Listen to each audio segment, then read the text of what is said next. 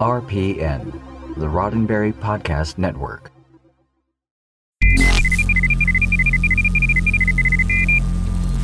This episode of Priority One is brought to you by our Patreon supporter, Jim DeVico. We thank him and all our other patrons for their monthly support.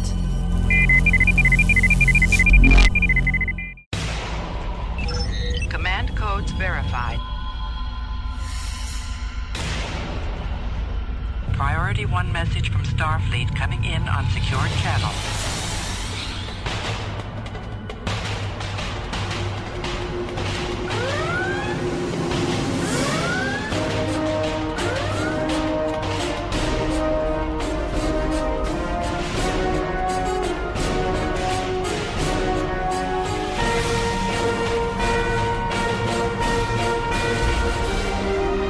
Welcome to Priority One. And now your hosts. Hello, Captains. You're listening to episode 378 of Priority One, a Roddenberry Star Trek podcast, and your weekly report from the Star Trek multiverse. Recorded on Monday, August 13th, 2018, and available for download or streaming on Friday, August 17th at PriorityOnePodcast.com. I'm Elijah. I'm Kenna. And I'm Anthony. Well, we're all together again after 2 long weeks away. I've missed you guys.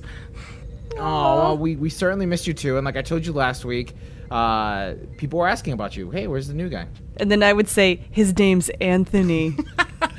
I'm okay. I'm normally not okay with being the new guy, but for what I'm doing and what I get to do with you guys, I'll take the new guy. I'm fine with that. Sweet. Well, I can't wait to do a recap of STLV with you later during On Screen for our patrons. But in the meantime, we've got some news to cover. So, Kenna, why don't you tell us what we've got coming up this week? Well, this week we're digesting that announcement from STLV that Patrick Stewart will be reprising his role as Jean-Luc Picard. There's a rare trademark application from CBS that has set fans' chins wagging, and CBS has set a goal of making Star Trek a year-round offering for CBS All Access. And in movies, we're trekking out the news that negotiations between Paramount and Chris Pine and Chris Hemsworth have broken down ahead of the planned Star Trek IV. In gaming news this week, we're bringing you an interview from STLV with Holly Amos and Josh Singer from Star Trek Adversaries. And later, our science advisor, Dr. Hurt, is here with another report from the Astrometrics Lab. And of course, as always, before we wrap up the show, we'll open hailing frequencies for your incoming messages. Captains, remember that those hailing frequencies are always open, and we love to hear from you between episodes, so please, reach out to us. We're on Facebook at facebook.com/Priority One Podcast. We're on Twitter at Priority One Pod. You can even send us an email via incoming@PriorityOnePodcast.com. And now, we're also on Instagram. So follow us at Priority One Pod for pics, memes, and the occasional hipster-style typography quote. You know what you want to do. Thanks again to all of our Patreon supporters, old and new, who make this show possible from week to week. It's because of our patrons that the servers stay on, the power keeps flowing, and the team keeps producing. Help us improve the show by considering a financial contribution via our Patreon page at patreon.com/Priority One. Speaking of patrons, we've got to welcome Julie. Thank you so very much for joining our Patreon community. And a special congratulations to our patron supporter, Matt Hartle, who we found out at STLV has just started selling his beer to MGM Grand. So look out for Bearded Bird Brewery in the near future. Now, let's trek out all the latest news from the Star Trek multiverse. Jim, what in places? I don't know. Then let's trek it out. Set a course for nostalgia. Engage.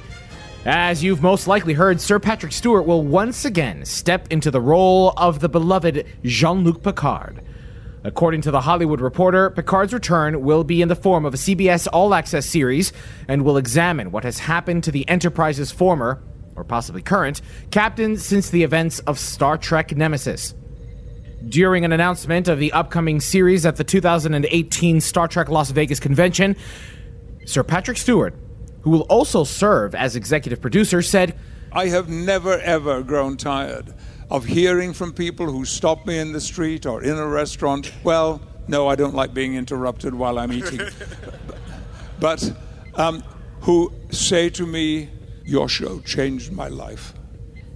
I always respond to those letters, to those notes, and to those words when I hear them in the street. My personal favorite, which makes me very emotional, came from a detective sergeant with the Las Vegas Police Department. He wrote to me about his life and his work, and towards the end he said, you know, there are days, I love my job, but there are days when I go home that what I have seen, what I have experienced, the cruelty, the barbarity, the viciousness, the nastiness of what I've experienced makes me despair for the future of our society and the world. But when I feel like that, I go to my video shelf and I take down Star Trek: The Next Generation, and I know we're going to have a future. And that lies at the very center of what I have to tell you now. Jean-Luc Picard is back. CBS is keeping the particulars of the series, including title, number of episodes, and estimated premiere date, under wraps for the time being. But the trademark blogging website, the Trademark Ninja, has uncovered an application by CBS for trademark of the name Star Trek Reliant. While this could be for any number of projects being considered by CBS, the Trademark Ninja points out that the application was filed on the day of the Stewart-led series announcement. Further, the blog mentions that CBS doesn't file for trademark unless there is intent to use said trademark. A full list of Star Trek-related trademark filings, as well as a video of Stewart's announcement at STLV, can be found by checking out the show notes. Now, here's the thing about this particular trademark, is that its filing, its application, specifically is for, quote, entertainment services, namely a continuing multimedia series featuring drama rendered through the media of television, cable, satellite, and broadband systems, and via the internet, etc., end quote. So it's not for a game. It's not for some kind of toy. Mm-hmm. This is clearly for something meant to be a series or something that is accessible through television or media consumption. I'm raising my hand right now. I don't care. I'm the resident cynic, I think, of this particular show. I don't care that they have trademarked a name. The name Star Trek is already trademarked. No one else can call something Star Trek Reliant because they can't call it Star Trek and they can't call it Star Trek Reliant. So it's kind of like, this is what we need Tony here, because I'm probably wrong. I don't know. But this seems like a move to like make people gossip without actually having to put out any information. This is like when Apple trademarks some name of some hypothetical service that does not exist and it never happens. So like, I know you said, because we were talking about this before we started recording, and I know that they don't tend to trademark things that don't end up getting used. But show me stills, show me production notes, show me a script, show me contracts with actors, and then I'll get excited. Until then, it's all guff. It's all like, I expect to see several trademarks of lots of different things that are going to come out of this agreement that Alex Kurtzman has with CBS. They need to show that he's doing something, and until we actually see what falls through, I don't care. So, first off, I'm crazy excited about this announcement, and when I saw the video of Patrick Stewart being brought out on stage, I can't describe the different significant emotions I had throughout his entire delivery of that announcement. And as a TNG baby, you know, I was 6 years old, sitting down in my living room with my parents, watching the premiere episode of The Next Generation as it aired. And that was a very special time in my life, the first few seasons of TNG, not so much for the quality of the episodes, but for the family experience that I had and that foundation that was built for my Star Trek fandom. And so to have this announcement is just beyond excited. And I'm sure that people who were there were having much more overflow of emotions, as you two probably know. As for the title, I will say that I think trademarking the actual phrase is part of the process to then be able to trademark the logos. Because also in these documents were the logos for Star Trek Discovery and different formats of those being put together, and it started with the trademark of Star Trek Discovery, just the name. So I think that's part of the process, and I think that whether or not I think this is the name of the show, I almost hope not, because for Star Trek fans, the Reliant is much more prominent in our minds from Star Trek II, The Wrath of Khan. So for them to call a show starring Jean-Luc Picard Star Trek Reliant seems like a real miss, in my opinion. I'm hoping that this is for some other Star Trek project that they're developing, possibly the Nick Meyer project that he's been working on, secretively. I've also heard the possibility that this is that rumored Nick Meyer Khan project. But I think we've seen what happens with Khan on the Reliant. I don't see what story there is to tell there. It is interesting to note that Jean-Luc Picard, as a young ensign, was serving aboard a Reliant. I don't know if it's the Reliant, but it's so he did serve a long time ago aboard the USS Reliant. I find it a tenuous link between that history and the series, the Picard series that they're touting at the moment. I think it's a bit of a red herring, and I think what we'll just have to do is, as with all things, sit and wait. Picard's return to the small screen, according to CBS TV Studios President David Staff, is an early step in making Star Trek a year-round experience. Staff told Deadline, quote, "My goal is that there should be a Star Trek something on all the time on All Access," end quote. The Deadline interview included CBS All Access President and COO Mark Debevoise and CBS All Access Executive Vice President of Original Content Julie McNamara, as well as the aforementioned staff, and is fully loaded with behind-the-scenes Trek nuggets. Check out the link in our show notes for more. So this is not unlike the concept of doing an anthology series, right? I like the idea that they're working towards having Trek or some form of Trek all year round. Now, expect hit and misses, right? Expect some serious hit and misses. The more content you produce, the more likely it is that you're going to have something that's going to be real terrible, but then you're going to have a few things that might stick. And I'm okay with these, the concept of this mini series, these 10 episode, 5 or 10 episode featurettes that tell a story that we want to know, right? Like, this is not unlike the concept of an anthology series, right? It's worked well with American Horror Story, and I think that I really think that this could work well with Star Trek, because there is so much to the soft canon of the multiverse that there are so many stories that you can tell. Or you can even, go back and expand on a story that was from TNG that was one episode long, right? You can expand on these stories that perhaps deserved more time. Yeah. I think this could be really good. You know what I really hope that they do is for after I just mentioned TNG, I really hope that they do an animated series. Right? We've talked about this before, that there was an artist who had done some fan art of the TNG cast and DS9 cast in the style of Kim Possible, kind of that style of animation. The TNG actors can still very much sound like themselves, and we could very well see TNG come back in a way that we never saw before. That's great. Mm-hmm. That's great, even for an animated series. Tron Uprising on Disney was great, and it was mature. It was for mature audiences, which is one of the reasons why I think Disney pulled the plug on it. So having Trek all year round is great. And why? Because one of the arguments that we've had about the Kelvin timeline Trek is that Trek works best on the small screen. And here we have this opportunity to get Trek all the time. Here's what I look forward to, and this is not my idea. I do not take any credit for it, but when I heard it, I was like, yes.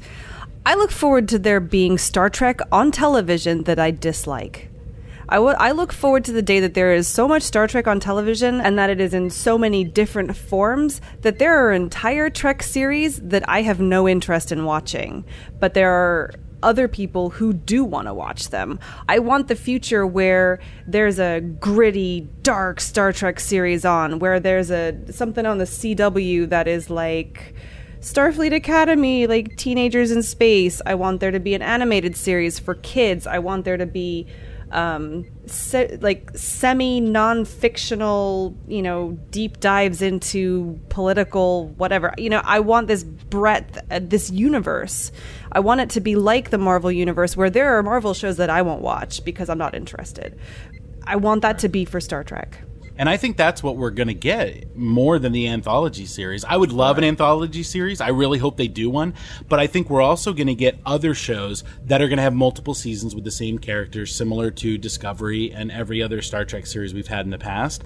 And I think Ken is right. I think, and I hope that she's right, and that we're going to get, those different styles. The CW kind of show, the animated show and everything. And I look forward to those. Well, the reason I even consider it an anthology is because they're gonna put it behind CBS All Access. They're not gonna, whereas with Marvel, you have Agents of S.H.I.E.L.D. on ABC, and then you have Inhumans on ABC, and then there's stuff on Netflix, and blah, blah, blah. Like, they've splintered out the license to various production houses.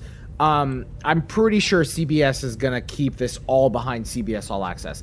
So at that point... I think it'll be more like the Marvel shows on Netflix, where each one is its own thing. But if any of them take place in the same time, we may see some crossover or a miniseries similar to The Defenders. Right.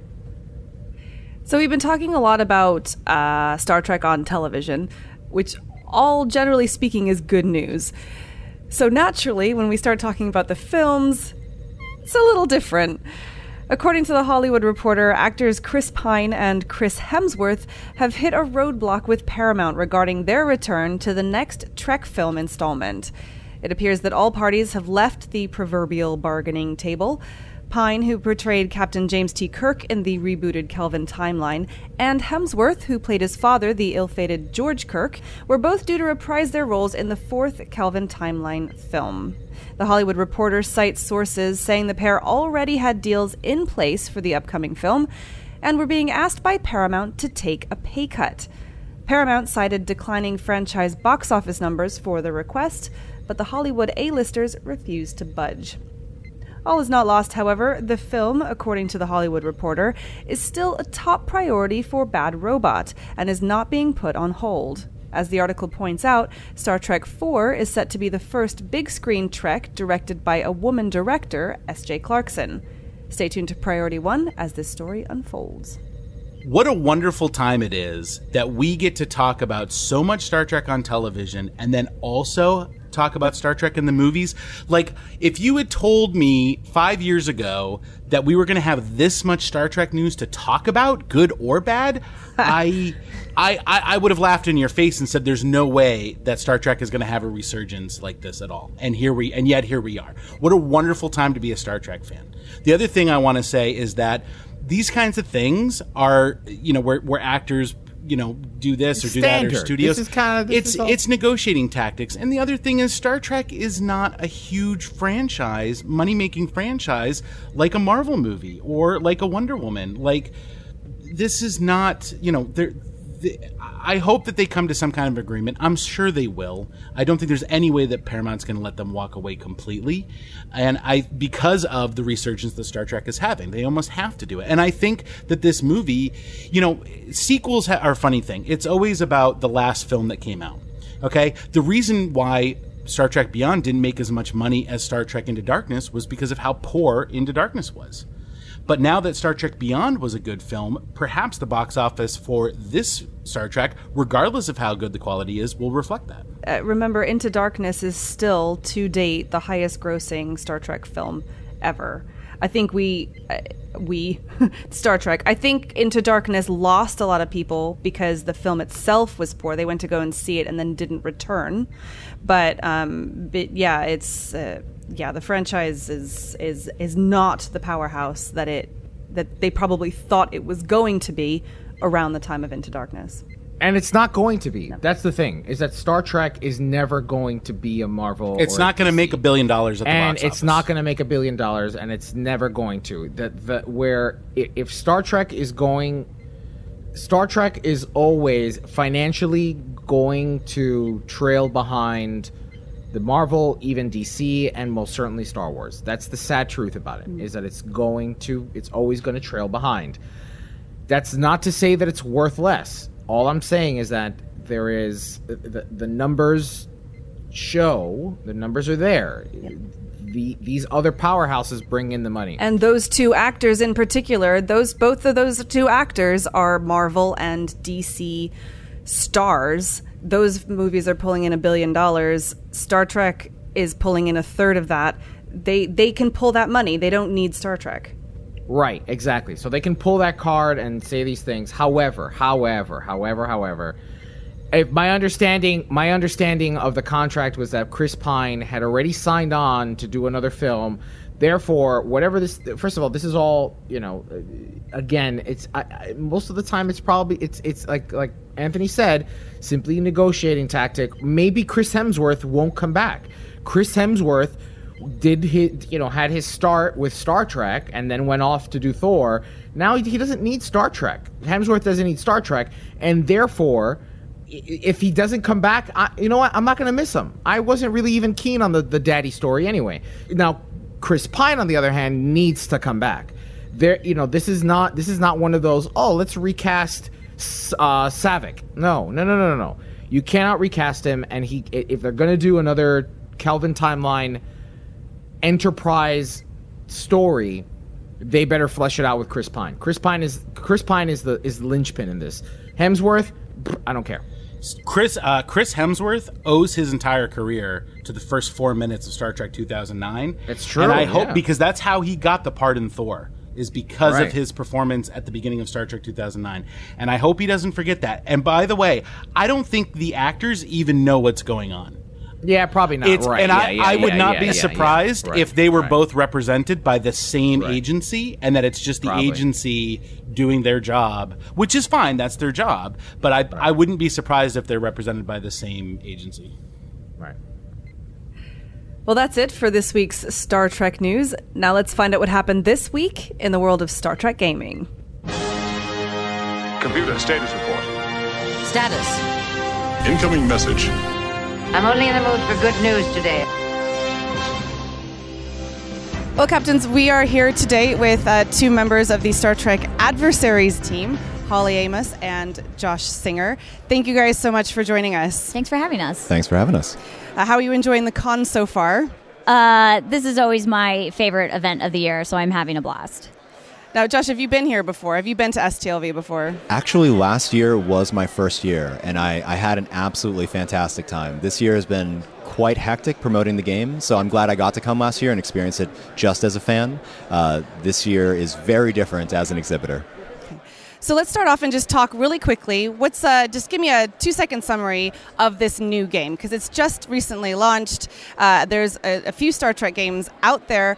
What makes Adversaries different from the other ones that are currently in the market?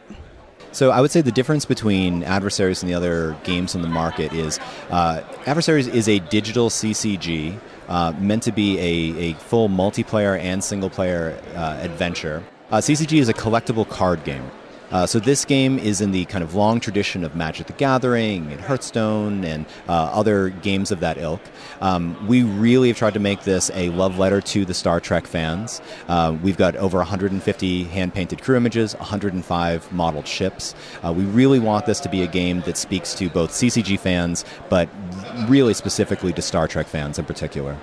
Now, I understand that your company actually didn't start off developing games, that there was a different focus that you guys were doing. Do you mind going into that a little bit?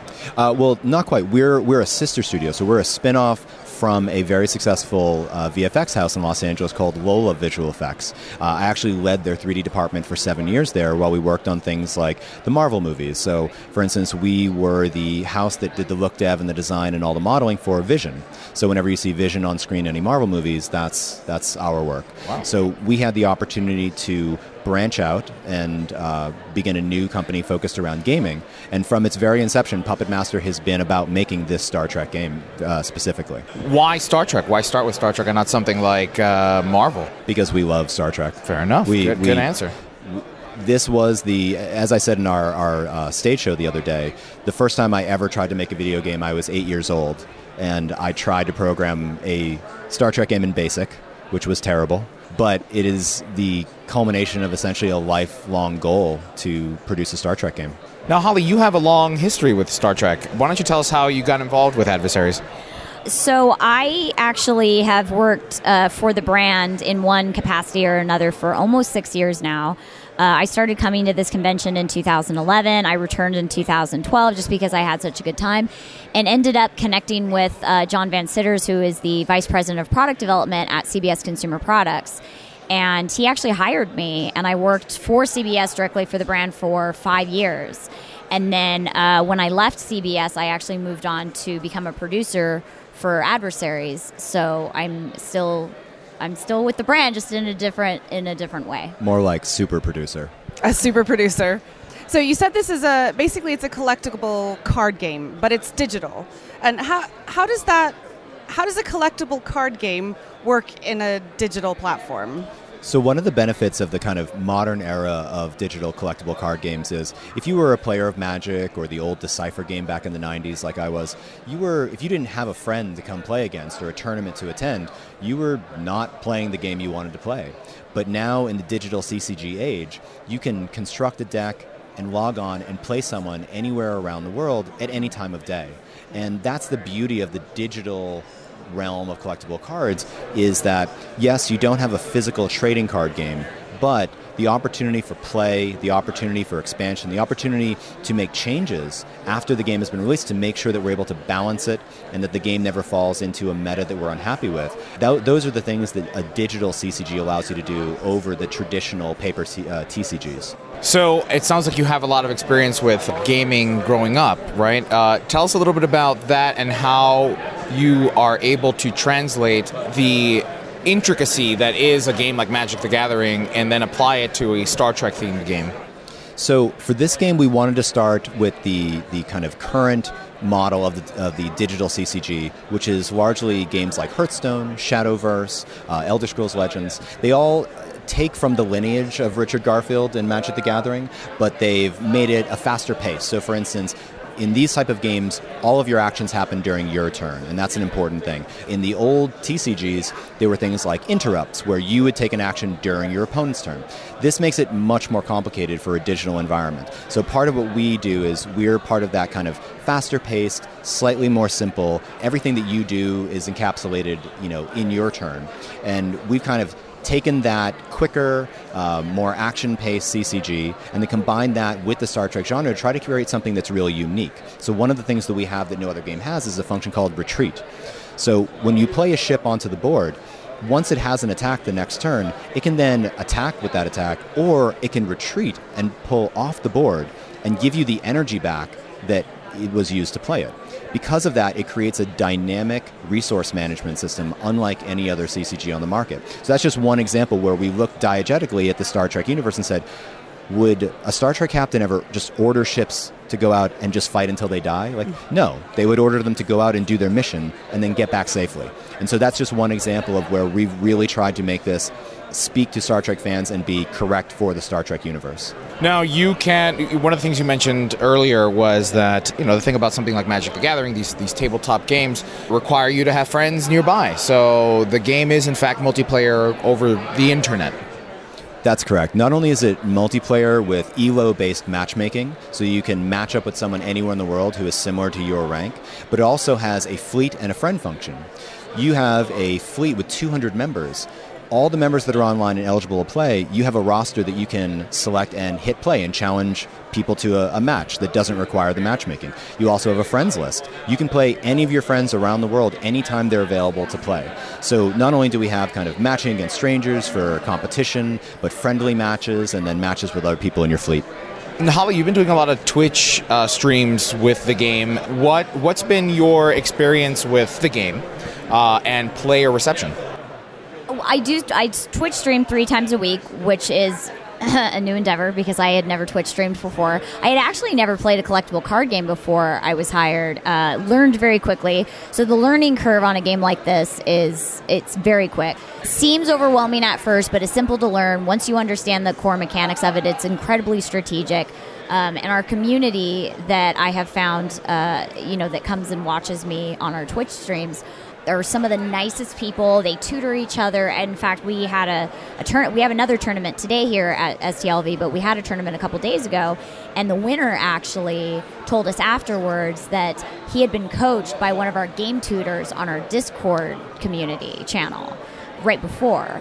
So the people that have kind of come out of the woodwork and have become loyal to the game are some of the most supportive people as well, because we have a Discord and we're on there almost every day. We really want to be accessible developers, and we're on there every day talking to them and getting input and suggestions and bug reports, and we try to address all of those as quickly as humanly possible. But the community has been fantastic and the feedback has been great. Yeah.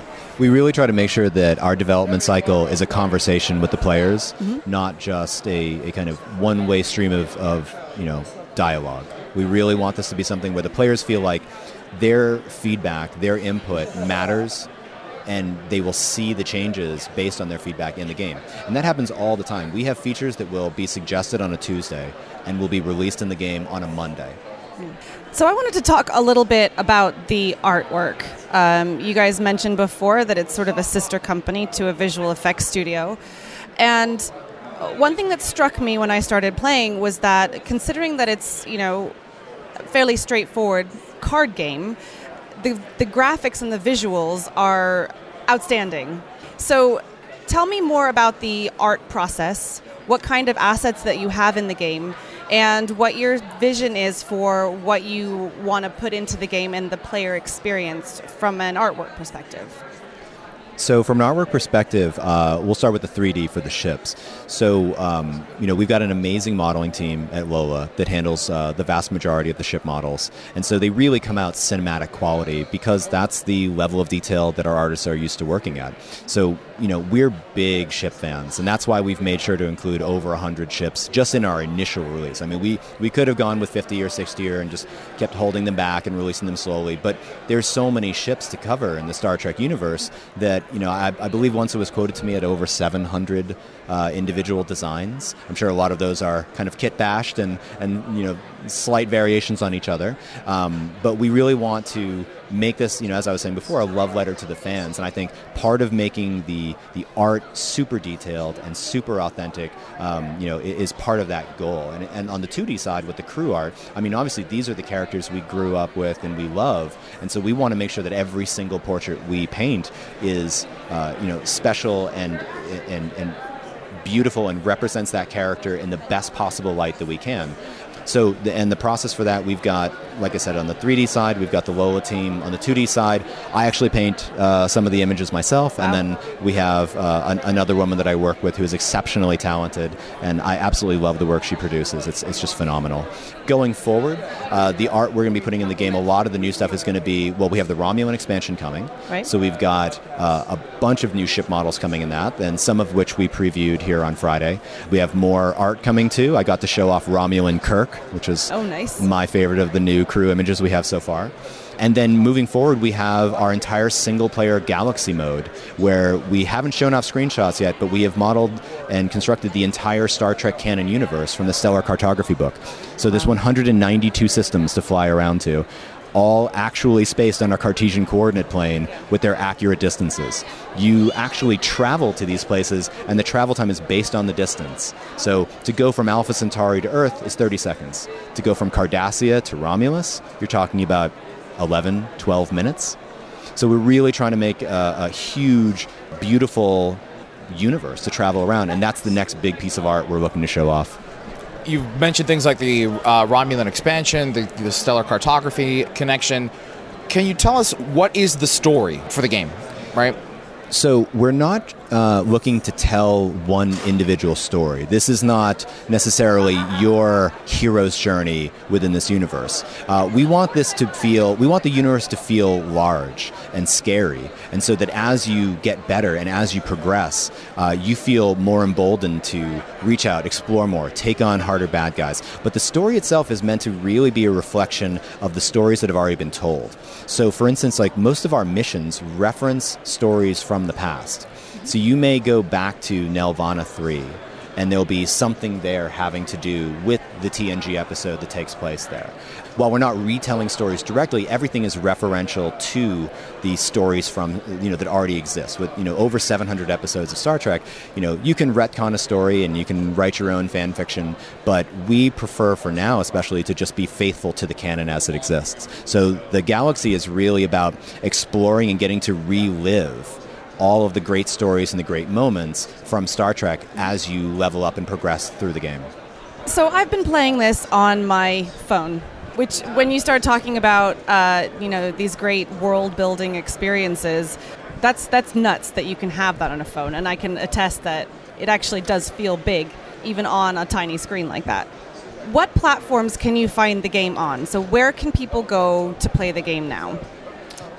So right now the game is available on Steam for PC and Mac, and about 3 weeks ago we released on iOS, and a couple of days ago, actually, when we were all traveling into Star Trek Las Vegas, we released on Android. So those are the 4 platforms that we're available for right now. And we're looking to do, our next port will be to the Nintendo Switch. Oh, nice, very fun. Nice. What about, so I know with Steam, what about something like a Facebook app? It's not out of the question, but we have to address one thing at a time because it's a different process for every platform, and it's a learning curve to figure that out and then move on to the next one. Yeah. We've tried to make sure that we cover all the major platforms. Web-based platforms are slightly harder for full 3D games because of the way the rendering has to happen through the web browser. Also, it's a large file size to download with the game itself. So we're really trying to focus on the platforms that will best handle the game and give users the best experience. So we need, so we're always looking for that next platform that'll deliver a good experience for the players. So we're looking, like I said, at Switch. We're also looking at things like Xbox in the future to bring it to consoles. The game is free to play? Completely free to play, correct. And can you make in-game purchases? And if so, what is all that? Absolutely. So we have currency in the game that one is earnable, and that is Latinum. So you win Latinum by winning games. And we also have a premium currency that you can actually pay for to accelerate your collection process called command points. And everything in the game is available through Latinum. The only item in the game that is exclusively through command points are the flagship skins. So each one of our 24 flagships has a completely cosmetic skin that you can purchase, and those are the only items in the game that you can't earn purely with Latinum. Okay, awesome. Now, you mentioned a Romulan expansion. What else is in the future for the game? Right now we're working on the Galaxy, which I am working on, and have a massive spreadsheet of every system, planet that was ever visited alphabetically, and I'm matching it up with inspired by missions, and it's a task. And someone asked me this morning on our Facebook, when do we have an ETA on that? And I was like, that it is expansive, and an ETA is hard to give right now, but that's what we're working on currently. Yeah, we're hoping that will be out in the fall. We're going to try to make that coincide around the Romulan expansion, but we'll see how that goes. It is a massive system that we're building. We're really trying to be ambitious with this and give something that the fans have never seen in a game like this. You guys mentioned that you have a Discord channel where players can interact with the developers and give feedback. Where can they find that? So we have several platforms. Discord is our most interactive in terms of developers' immediate attention to things. Discord.gg/Star Trek Adversaries. We're also on Facebook, Star Trek Adversaries. We're on Twitter, Star Trek_CCG.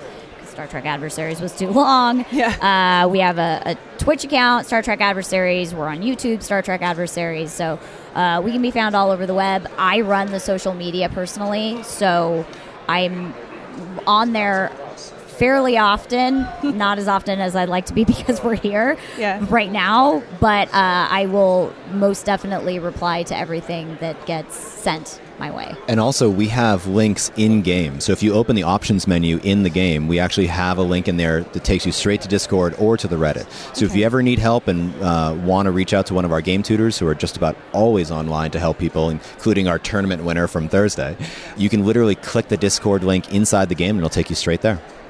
And my last technical question is, and Holly, I asked you this earlier in the week, is that the one account rules all the platforms? Yes, so it's cross-platform, which means that you can log into the same account. All your stuff will be there on any platform. And actually, not only that, but you can be playing on your PC, decide you need to leave and catch an Uber or something, and actually log into your account on your phone, and it'll swap over mid-match. Oh, nice. Oh, wow. That's a great feature. And can you play cross-platform? So if I'm sitting here on my phone, absolutely, I can play with Elijah. You're not even going to know. Like, you could be playing somebody on the other side of the planet who's on their phone while you're on your PC. Right. Wow. Excellent. That's a great feature. Great feature.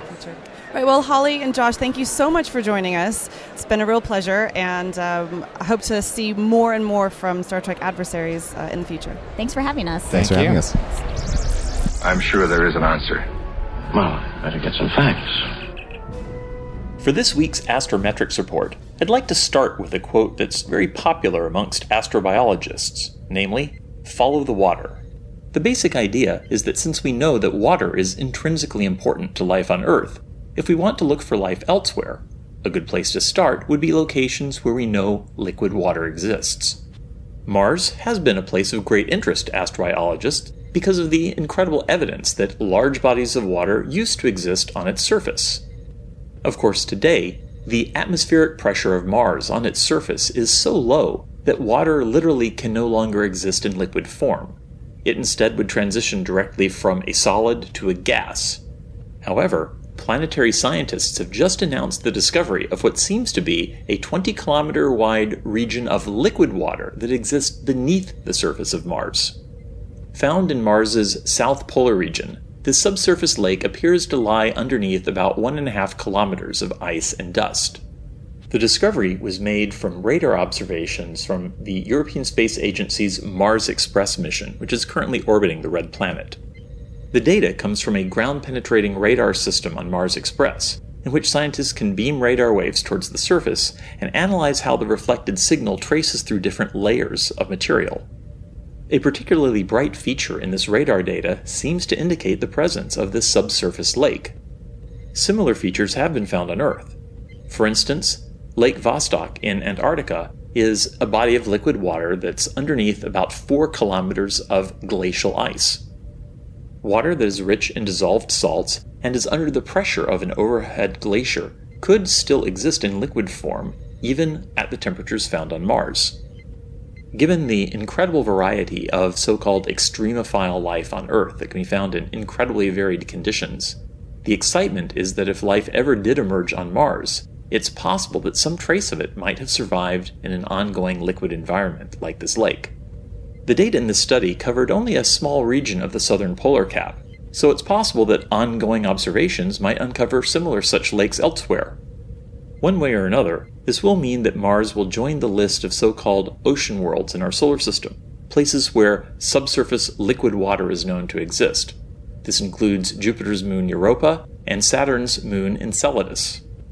All of these places are going to be the focus of future studies looking for the possibility that life exists elsewhere in our solar system, which is a good starting point in our search for life elsewhere in the universe. That wraps it up for this week's Astrometrics report.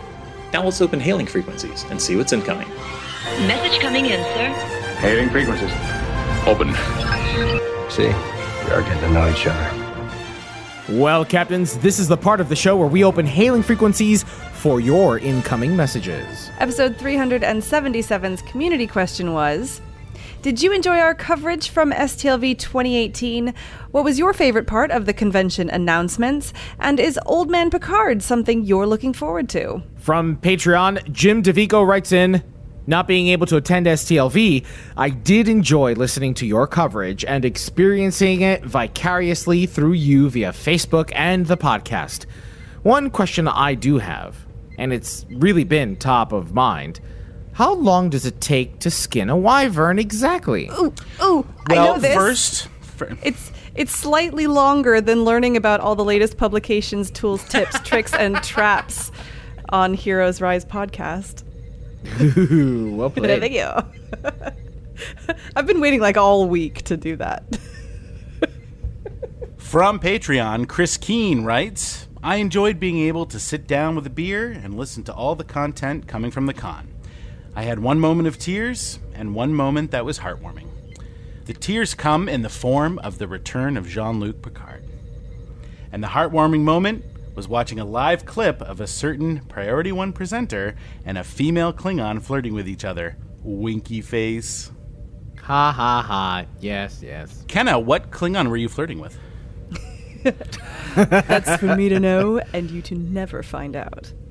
From Facebook, James Morris IV says, loved the coverage. The panels and interviews were my favorite. I thought it was pretty cool y'all got Mary Wiseman and Garrick to sit down with you. Hopefully y'all can get more of the stars in the future. And who ain't excited about Patrick Stewart's return? Wonder if our boy Worf ain't made captain yet. From PriorityOnePodcast.com, Chiyu Umiku says, great coverage as always. I look forward to this every year. I loved everything announced this year, but the best part was your interview with Mr. Garrick himself. He really was the best character on Deep Space Nine and my favorite. I'm on Season 5 of DS9 at the moment. I have a question for you, Priority One. What was your favorite part of the convention this year? Ooh, that's a good question.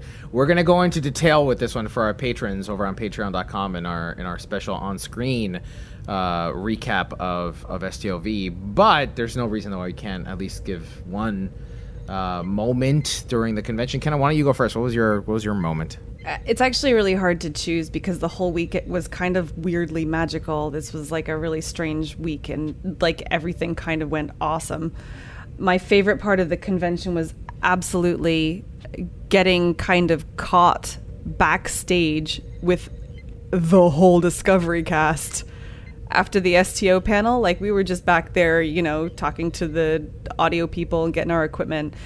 And then all of a sudden it's like Shazad Latif and Wilson Cruz and Mary Chieffo and of course Mary Wiseman and Rekha Sharma were there. Just like everybody was back there and it was all like, yeah. It was a little overwhelming, but super fun. I'd have to say doing the panel with Mary Wiseman and Rekha Sharma was, I still haven't been able to process it in my head that actually happened. There's photographic evidence, you know. Yeah, there's photographic evidence of it. I think somebody recorded it too. Yes, and there's no video recording before people start typing in and requesting the video. There's no video recording, but we have the audio, which you heard last week, Captains. That was certainly a wonderful experience that I'm so very grateful for. And like I said last week, I thank Perfect World Entertainment and Cryptic Studios for giving me that opportunity to moderate. Honestly, I think that my favorite part was interviewing Andrew Robinson. I think I'd have to say that because it was unexpected, right? He happened to be across our Roddenberry podcast table was right across from Star Trek Online. We were right there, which was great because in years past, we've had to struggle to kind of be near them. And as a Star Trek Online focused podcast all these years, we wanted to always be near them. And it was always pulling teeth with creation to try to get close to them. But this time, it was the Roddenberry monolith and a massive, massive spread for Star Trek Online. They had a captain's table, they had a captain's chair there, and it was great to be close to them. So when Andrew Robinson showed up in the morning and started playing the game and he wasn't playing the game, but they were showing him the game, I walked in and like immediately set up and was ready. And I walked over to talk to Al. I was like, Al, we should get him over. We should do like a post playthrough thing. Like, this is great. This is amazing. And like we said last week when we were kind of recapping with Al and I was talking to him about it, he is the sweetest man. Just so delightful was the word that I used. What a pleasure speaking with him. And then, of course, kind of being backstage and pulling Mary Wiseman aside and doing a quick little interview with her. That was great. That was fun and exciting. And Kenna got a really great silhouette shot. So, yeah, those are my moments. I love that Andrew Robinson also razzed you about not being a big fan of Deep Space Nine. That was my favorite part of the convention, really, once I heard that. Here's the thing, is that I can't go in front of an actor and pretend like Deep Space Nine is my favorite, because everyone would call me on my BS, right? I'm going to be honest. It's been my least favorite. But like I said, and I've said on air, I'm rewatching it. I'm in season 4 now. I just finished Homecoming, and the you clearly made an impression. No, it's when Cisco comes back and they start to implement all the tactics. Homefront Part 1, Part 2. Yeah, and it's starting to grow on me, and I'm starting to appreciate it. And I definitely appreciate Garak way more than I did in my early 20s. It's so watching Deep Space Nine now and at 33 is way different than it was at 23. So yeah, I'm glad he called me out on it. It's fine that he called me out on it. Like, I'm not gonna be a hypocrite. And of course, getting to work with Kenna in the same room at the same time. First of all, together, that's a lie. It was just, I'm just gonna step away and give you two some space. It's always an honor and a privilege. No, seriously though, to be completely serious. One, Kenna, on record, thank you so much for the backup and the support.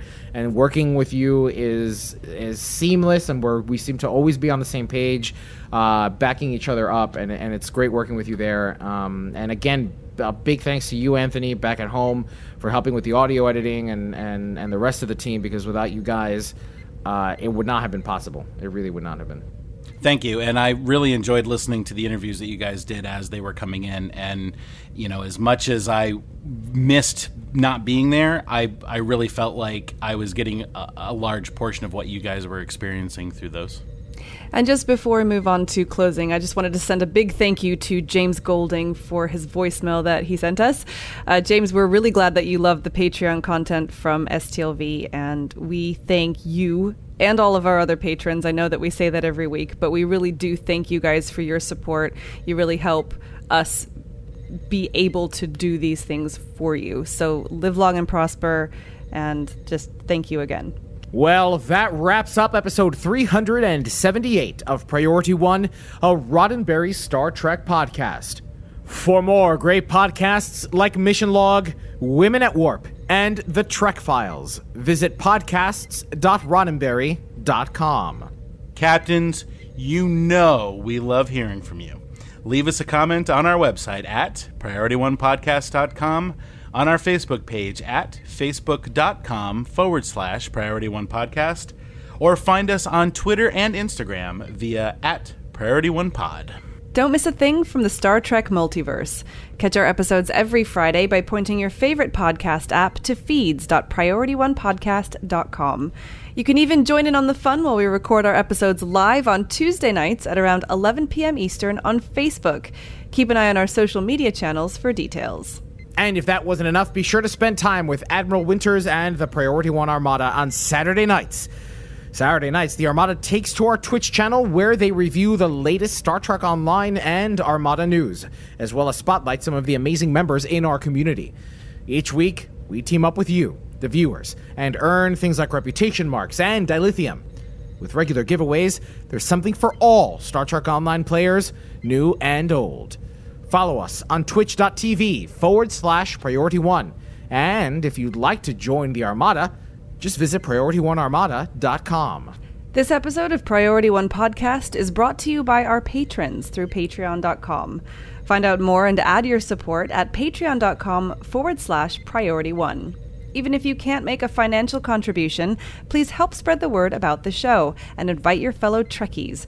It's your support that keeps us going. Don't forget to tune in to Priority One Productions' Guard Frequency podcast at guardfrequency.com. Each episode, The Guard will take you inside the universe of your favorite space sims, including a tabletop adventure played out by your hosts. And Heroes Rise brings you up to date with the world of Dungeons & Dragons. Learn all about the latest publications, tools, tips, tricks, and traps in less time than it takes to skin a wyvern. Head over to heroesrisepodcast.com to discover their secrets. A very special thanks to Holly Amos and Josh Singer from Star Trek Adversaries. Thanks to our audio editors, including Brandon Parker, Ben Churchill, Anthony Cox, Jake Morgan, and Michael Winters McDonald. Thanks to producer Jake Morgan for assisting in the writing of our show and social media endeavors. Thanks to our graphic artist and web designer, Henry Pomper. Thanks to the composer of our theme music, Chris Watts. Thanks to our syndication partners, Subspace Radio and Trek Radio. Thanks to Patreon associate producers, Navy Boats Lou and Jim DeVico. But most importantly, captains, a big thanks to you, the Star Trek community, and our listeners. Because without your ongoing support, none of this would be possible. Enemy ship on sensors. Red alert. Shields up. Su no. Engage.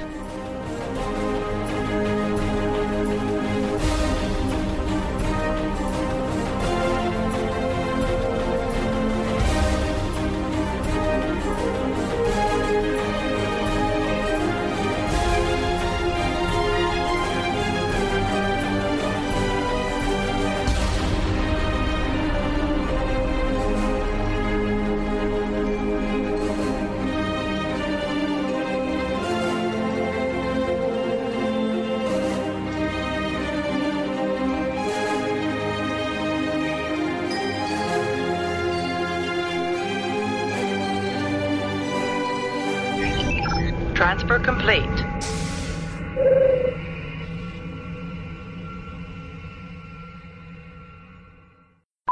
This is Elijah closing sync. I'm just kidding. Are you serious? Holy oh man, I almost stopped too. You almost that up for all of us. Take 14. Sorry. For more great podcasts like Mission Log,